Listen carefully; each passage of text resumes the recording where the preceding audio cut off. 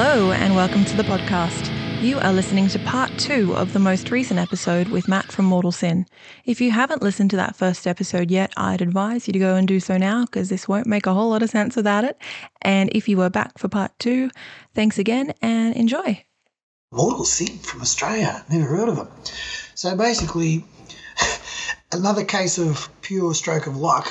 I had my phone number on the album. You know, when I was living in Parramatta, I had my home number on the album. You know, I just thought, well, because I was basically managing the band, so I was taking all the calls. So I get this call one day. It was like, I don't know, it was 3 o'clock in the morning or something. Who the fuck is ringing me at 3 o'clock in the morning? I get up and I answer, and he goes, "Oh, is it Mortal Sin?" I go, "Yeah, this is Matt from Mortal Sin, the singer." He goes, "Oh, my name's David Thorne. I'm the A&R guy from Phonogram Records." And I'm like, "What?" He said, "I'm the A&R manager from Phonogram Records." And I go, "Phonogram Records?" And I'm like, "Bullshit. You're shitting me. It's 3 o'clock in the morning, mate. Fucking go back to sleep." You know, so, and you know, he's trying to convince me. Look, no, I'm from Phonogram Records. I was in Shades Records the other day and they played your record and I thought it was the new Metallica album. It was like, "We want to sign you guys." And I'm like, "Fuck off, you idiot." You're like, really? Yeah. I just thought it was someone who was pulling our leg, you know, because probably accent, like 3 o'clock in the morning. I was half asleep. So by that time, I'm kind of waking up a bit. And I'm like, is this guy for real? So I think this guy's serious. So I said, "Oh, can you call me back like it's 3 o'clock in the morning here. Can you call me back at another time when I'm awake and I can comprehend all this?" And he said, yeah, no worries. And like, it was the next day, and I think it was 9 p.m. at night, so it was a better time. He said, yeah, this is David Thorne from Phonogram Records, and we're really interested in signing you guys. And pretty much at the same time, I'd got a letter from MCA Records in America as well, which were a major label as well, you know, and we're like, wow, this is a little bit surreal here, you know. It's like everybody wants to sign Mortal Sin. They're major labels. It's like not like Music for Nations or, you know, sort of smaller labels. This was a fucking major label. So, you know, we're sort of sitting there and basically the next day I had to ring all the guys and say, guys, Phonogram Records from London wants to sign us. And they're the same as I was. I was like, fuck off, you idiot. You're not. I'm like, serious guys, I got a call. I got 2 calls from this guy from Phonogram Records, which at the time Metallica had signed with as well. So, you know, they were on Music for Nations, which was that smaller label. But then, you know, things started to get really big with the thrash metal. You know, it was starting to get this roll on. It was like a snowball getting bigger and bigger and bigger as it's rolling down the hill. And, so I said to the guys, "No, guys, this is serious. These guys, they want to order 2,000 records of us and they want to sign us." So I had to pack up these, it was like I don't know, it might have been more, it might have been 3,000. At the time, you know, we'd sent probably 50 to 100 LPs we'd send all around the world to all the fanzines and radio stations and stuff like that. So I had to send 2,000 or 3,000 of these records to Phonogram. You know, it's like, okay, we've just, like, in 2 weeks, have just sold 4,000 records. You know, because we'd sent 100 to WA and it was 100 to Melbourne. You know, so the 1,000 that we'd sold in Australia were pretty much gone. And so it was, all right, send us a contract. And, you know, that way we'll know it's for real. So in those days it was like fax and, you know, it was letter. You didn't even have emails and stuff like that. So everything was so slow in those old days. You had to wait for a letter to come from England. You had to wait for a fax to come through. A 46-page fax coming through was like, it's like 3 hours on a slow connection, you know. So, yeah, it's kind of funny when you look back on it all, but... we'd hired a lawyer and we went through this contract, and next thing we know it, we're signed to a major label. And it's like, oh man, this is just a dream come true, you know. It's like, did we get lucky or is it what? You know, it's like a little bit of everything, a little bit of luck, a little bit of timing, a little bit of, you know, that stroke of genius of sending them out to everywhere and all that sort of stuff. So that was pretty much that got everything up through 86, 87. I don't know, they were going to release it worldwide, you know, but they wanted to improve the cover. You know, they loved the concept, but they just thought it was a little bit how you going kind of vibe, you know. And so we said, oh, whatever, man, you know, as long as it's got that concept, that's great. So anyway, they approached an artist who at the time was you know, he was looking for work. He was sort of starting to get a name. He was his name was Simon Bisley, and he was just putting together a comic book called 2000 AD, I think it was, which I don't know much about comics. You probably don't know much about comics, but in the comic world, it's big. So he was chosen to draw a new design. So he basically had the concept. He just had to come up with a better idea. And so I got this call from the record company saying, look, we've had an artist do he's redone the artwork and everything, and we're going to send it out to you and have a look. So, 2 weeks later, it's airmail, no express even. I get this artwork come through, and I'm just looking at it going, fuck, that is fucking awesome. So I showed it to the guys, and they were like, "Oh man, this is killer. This is the best artwork ever." So we said yes, and basically, I think within a few months they got their shit together, and we're all around the world. It's like Mortal Sin, the next biggest thing out of Australia. Like, yeah, right. So, the truth is different. So it's like, well, great. So when are we coming over to England? Because I was basically on the phone to this A&R guy quite often, because we talked about we were going to do interviews and all that sort of stuff. And all I cared about was, so when are we coming to England? This is 87 by this time, and we thought it's time. We got to go to England. We got to travel overseas. When you pick up these Metal Forces magazines and you see all these ads, Anthrax are playing, the Testament's playing, it's like, oh, we got to go there. There's nothing in Australia. We got to go there. No, you're not ready yet. You're not ready. We got to get your album out. Got to do this. Got to do that. Blah blah blah blah. I'm like, what? How? What do you mean? We've got a tour. So we had these arguments over and over and over and over again, and that was probably our biggest fear. It's like, we signed to a major label. It's like, you got to do what you're told. It's like. You could be a big fish in a small pond, or you could be a small fish in a big pond. So we were like these small fries in this massive, huge fucking ocean of phonogram records. So they had a plan for us, and we had a different plan. It was like, dude, we've got to come. We're going to come and play. And there was all these awesome shows. At the time, we were probably on the same level as bands like Testament. And that's, the second wave of thrash, not the 83, 84, but the 86, 87, 88 wave. And, we kept seeing, Testament's going, Anthrax is going, Megadeth's going, they're all going to Europe. Why aren't we going to fucking Europe, So I was like, no, we just got to get this out there, and we got to work a plan, blah, blah, blah, blah.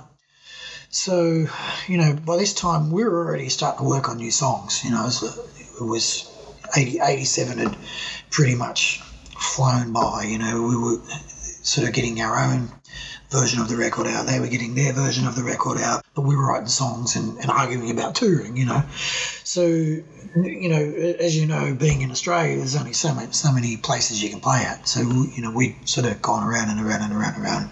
Did as many shows as we could in Sydney and Melbourne, basically, because that's where the thrash scene was. And we basically started writing new album, which was sort of late 87, coming into early 88. We basically were ready to record when you were born in August '88. So, we'd already had another 8 songs. So we were kind of one step ahead of the record company. We were just pushing on. Nobody's going to tell us what to do. We're going to write songs. So we were basically hitting them up for money to record a second album. They gave us a lot of money. I look back at the record contracts and I thought, wow, with that sort of money, we could have 20 studios today. You get set up with that sort of money, we could have bought our own freaking studio. So anyway, when it came time to recording the second album, we'd got all these reviews. We were sort of this awesome band from Australia. Everyone was talking about us. I was doing interviews for South American magazines, North American magazines, Canadian, Japanese, everywhere around the world, Indian magazines. I was doing interviews for everyone. So the vibe was good, And when it came time, we were sort of writing the second album, Face of Despair. We were kind of getting better at what we were doing as well as, smarter and that sort of stuff. So the songs were a little more refined because we basically had got Mick Burke in the band at that stage. I think in the midst of 1987, Keith was sort of starting to show, the pressure of everything that was happening was all a bit too much for him. When we got Mick into the band, the whole writing vibe kind of changed because he was this guitarist who was thoughtful and, he knew what he was playing and he just had riffs coming out of his head, So some of the songs on Face of Despair, or was it all of them? I can't think of it at the moment. It really show his musicianship come through and kind of lifted us as well, So instead of that going backwards with Keith and, sort of not moving along in the musicianship, Mick came along and brought us to the level that we needed to make this second record for a major label. So, we'd made some demos and that sort of stuff and sent them over to the record company. They were like, yeah, we like this. This is good. So they gave us a massive budget. I think it was like $200,000 or something, which I'd love to have that money again. Because you tell bands these days, when they're trying to get a record deal, and record companies these days aren't even giving any money. You've got to record your own record and then go to a record company and say, oh, we finished recording our album. They don't want to spend money anymore. Please promote me. Yeah. So basically we'd booked studios and everything. And I think at the time I was still working while we were recording. So it was like doing an 8-hour shift at work, starting at 4 o'clock in the morning, going and doing 2:30 in the afternoon, going down to the studio, recording from 3 p.m. to 3 a.m. and then going straight to work. And I think like 2 or 3 days like this had gone along and your mum was in basically starting to go into labour with you, and my head was just all over the place. And I hadn't had sleep for days and it was a pretty crazy time.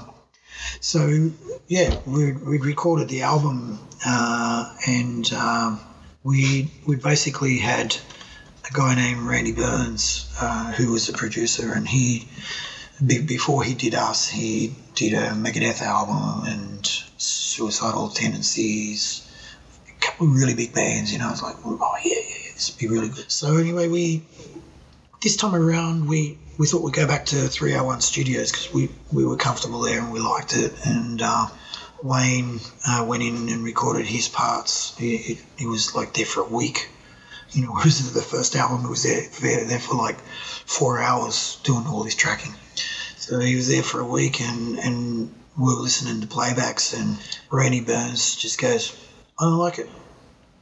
I'm like, what? What do you mean? Shit, I don't like it. And we're like, what don't you like? The drums or the sound? Or no, it's nothing to do with the drums, it's the sound. Didn't like the sound. Don't like the mics, don't like the room, I don't like anything. So we wasted a whole week in 301 Studios. Let's find another studio. And of course, by that time there was no studios around. It's like you got to book ahead, But we did find one. I was looking over some letters from our publishers saying, you have Rhinoceros, which was where in '88 everyone recorded Cold Chisel, Midnight Oil, everyone who was everyone recorded in excess, recorded Rhinoceros, But it was quite expensive. It was like $3,000 a day or something ridiculous like that. He went over to check the room, have a listen to some things, and I think someone was in there recording at the time, and he just said, no, I don't like that one either. And he wanted this particular desk. He wanted a Neve desk, It had to be a Neve desk. He always works on Neve. It's got to be a Neve desk. Well, the only studio in Sydney that, apart from 301, which had a Neve desk, was a studio called Paradise Studios, which was in the middle of King's Cross, and it was owned by Billy Fields, who was a pop star. It was basically, he had a song called "I Can't Help Myself, Bad Habits," or something like that. I don't know. So, but he owned the studio, and we rang him up and said, "Have you got any time, vacancies?" Luckily for us, he had little blocks here and there. He had like a 2-week block, and then somebody was in there, and then another 2-week block, which kind of made it hard for us because you had to do you had to keep track of all your settings and all that sort of stuff. So we basically, we took it, and I think it was maybe a month later or something like that, and went in and started recording Face of Despair. And I don't know, Face of Despair sort of got out. You were a little tosser, a couple of months old. At that time, we were starting to, get a little bit antsy about touring. We still hadn't gone overseas. It was '88, and so by the time we'd signed with Phonogram Records, and by the time we'd finished recording this second record, we still hadn't gone overseas. We were still just doing the traps around Australia, which, it was fine. We were pulling big crowds and everything and that sort of stuff, but we wanted to experience overseas. And they were like, yeah, we'll get you there, don't worry about all of that. And so that all happened. At that time, Metallica were basically releasing Injustice for All, which I won't say it's their biggest album to date, because, we all know the Black Album was the biggest one, but at the time it was what everyone was looking forward to hear. It was the lead up or the follow up to Master of Puppets, and Master of Puppets was just brilliant. It's like, how can they make it any more brilliant than that? And it wasn't until Phonogram rang up and said, Metallica are coming to tour Australia. And we're like, you're fucking kidding me. Yes. Because, at the time, it was kind of a stop-start vibe in Australia. Anthrax was going to come, Megadeth was going to come, and for whatever reasons, they didn't come. So we'd gone from 84, 85, 86, 87, 88. No one came. None of the thrash bands came to Australia. And that was it was as bad as us not going overseas. It was like the thrash fans in Australia, it's like, we just want to see these fucking bands, And then finally when Metallica announced that they were definitely coming, the whole thrash scene in Australia just went, just exploded, So we just finished our second album, and the record company was like, we're not going to bring it out until Metallica come, which was, at the time, was like eight months later or something. I'm like, what? You fucking got to get our album out now. So, again, we're on a major label. We had to do as they're told. Just like, we can't tell them how to run their show. They know what they're doing. All right. So our record didn't get released until Metallica came out, which was May 1989.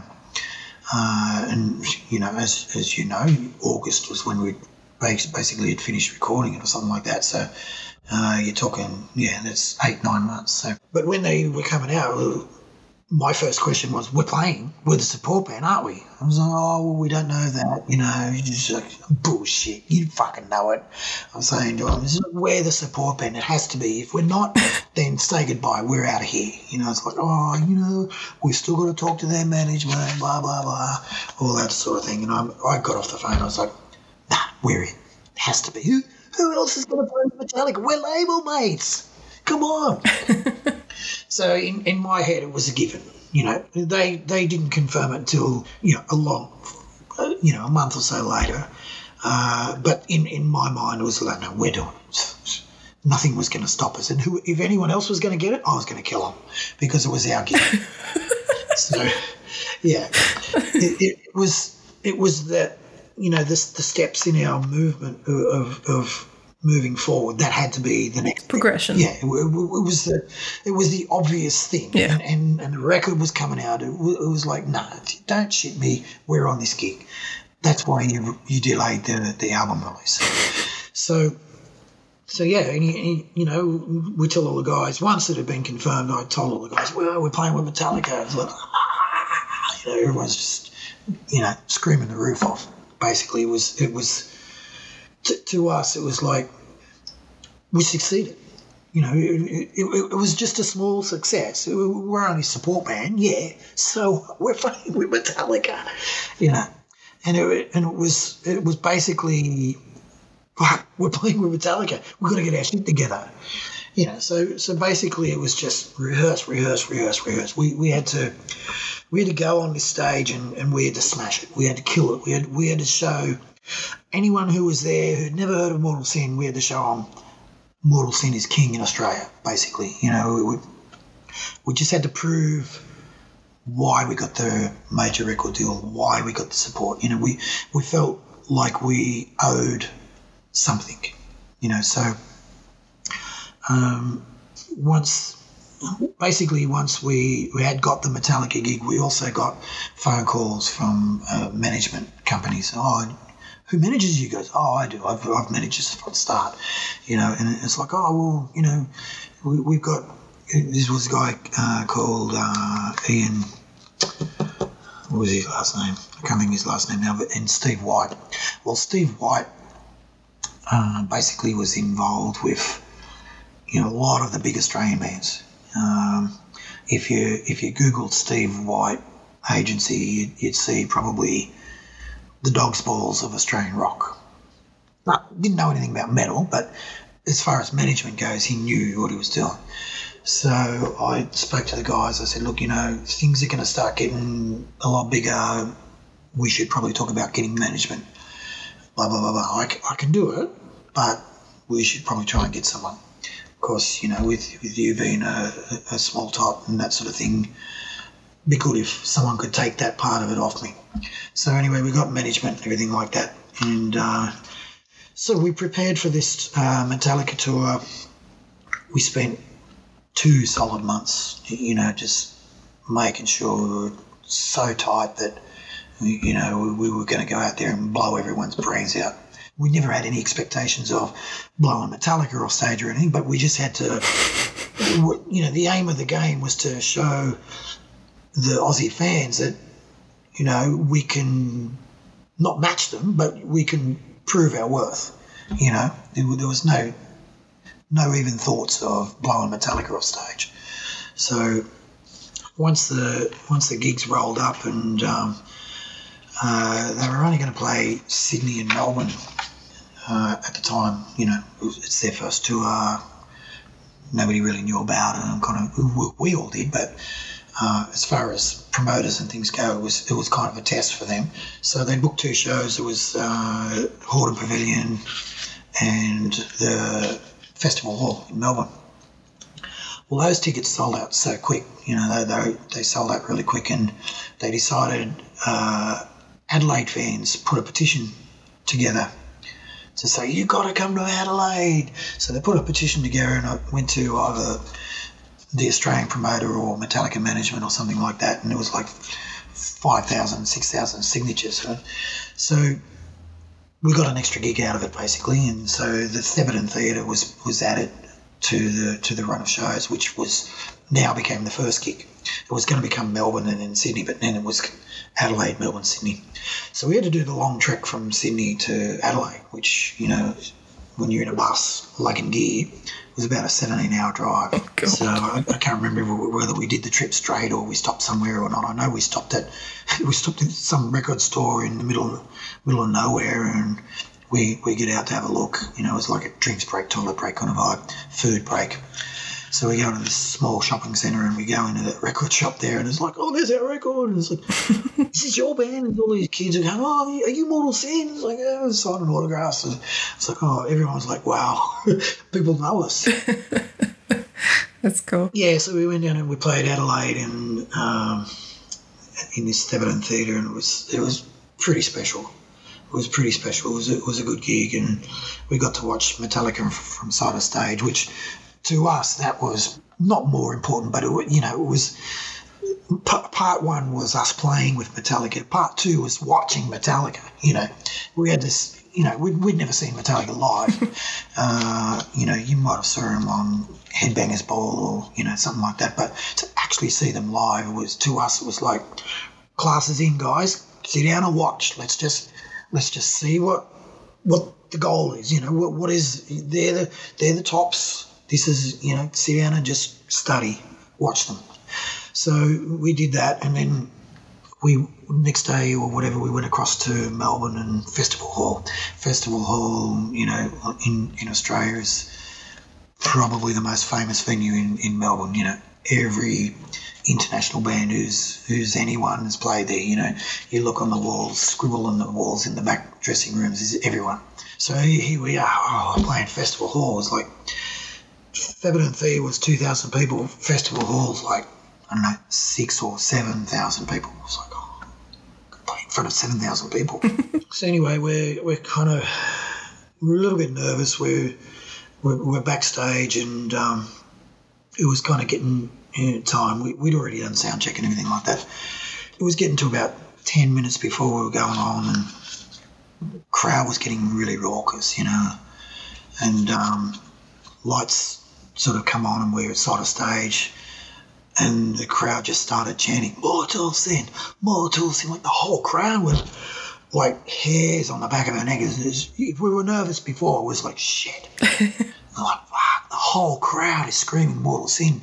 And I'm last to get on stage, and I quickly run to the toilet, I've got to take a leak, I go to the toilet, and someone from Metallica was in there.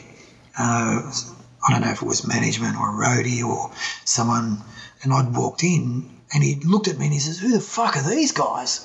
And I go, oh, that's my band, Mortal Sin. It's so funny.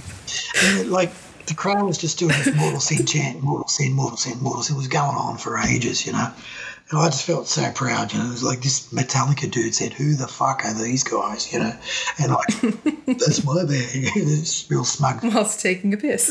No, it was a really good feeling. And even though I was shaking like a leaf, I was nervous as all fuck.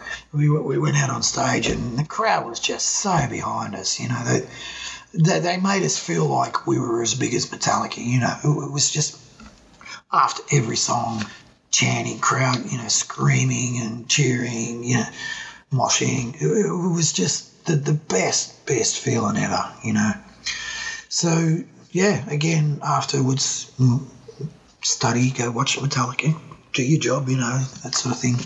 Well, Sydney was next. It was, was basically our hometown, it's like, oh, well, Melbourne was, how do we top Melbourne? We had to somehow top Melbourne. We thought, well, at least it's our home crowd, hopefully they'll be behind us just like Melbourne was. So because it was our home gig, I had the chance to go home and, take a shower and just feel normal for 20 minutes. We went down to Horton quite early. We just wanted to get there early, sort of get the vibes, just to get into the mindset, basically.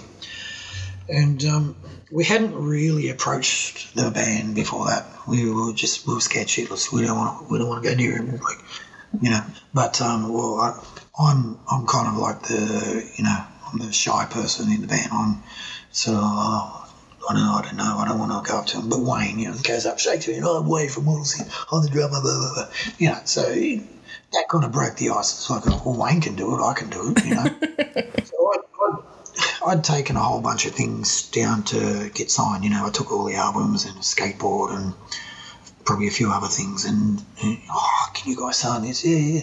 They were in a pretty happy mood, the Metallica guys, because it was the last show. They did New Zealand before they come to Australia as well, by the way.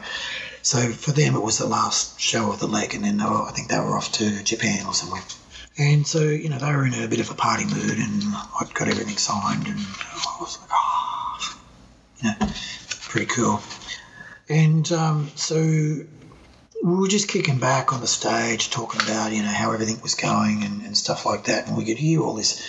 That at the time, the Horton Pavilion was the other way around. Like the stage was up the other end of the room, and the crowd came at the other end. So there was all these roller door shutters, and we could hear all this banging. Fuck, it must be getting pretty rowdy up there. Well, we later heard that there had been a riot. News crews were there, and it was, I don't know, they were trying to make it look like it was violent. Of course. And cars sort of trying to drive through where all the crowds were, and police. So people started chucking shoes and bottles and things at these cars that were trying to get through. And the news people were trying to, this is really good, let's make this into something, The devil's music. Oh, this is riot. It's like all the people that were there going, fuck, riot. We wanted to cause a riot. We would cause a fucking riot, So anyway, I'm sitting on the stage and I'm talking to Mick or Paul or somebody, and so this is probably maybe an hour before they were supposed to open the doors. I think it was maybe 5 in the hour or something, and doors were meant to open at 6 or something like that. Yeah, all of a sudden the doors opened up and just people run towards the stage where I was sitting. It's like, shit. Like they got up and I run, I ran to the back of the stage. So I just didn't know what they were doing. It's like they were all running to the front, which they were just trying to get the front spot of the, punter barrier, which is, typical of these days. Of course. Yeah, so, I was like, oh, shit, this is going to be awesome. This is going to be so good. So anyway, how do we top Melbourne? It was like we added a song to the set called Caught in the Mosh, which is an Anthrax song. I wanted to do it. Wayne didn't want to do it. There was this drum bit in it that he, wasn't 100% on, and it was on the set list and everything. And I look back at him.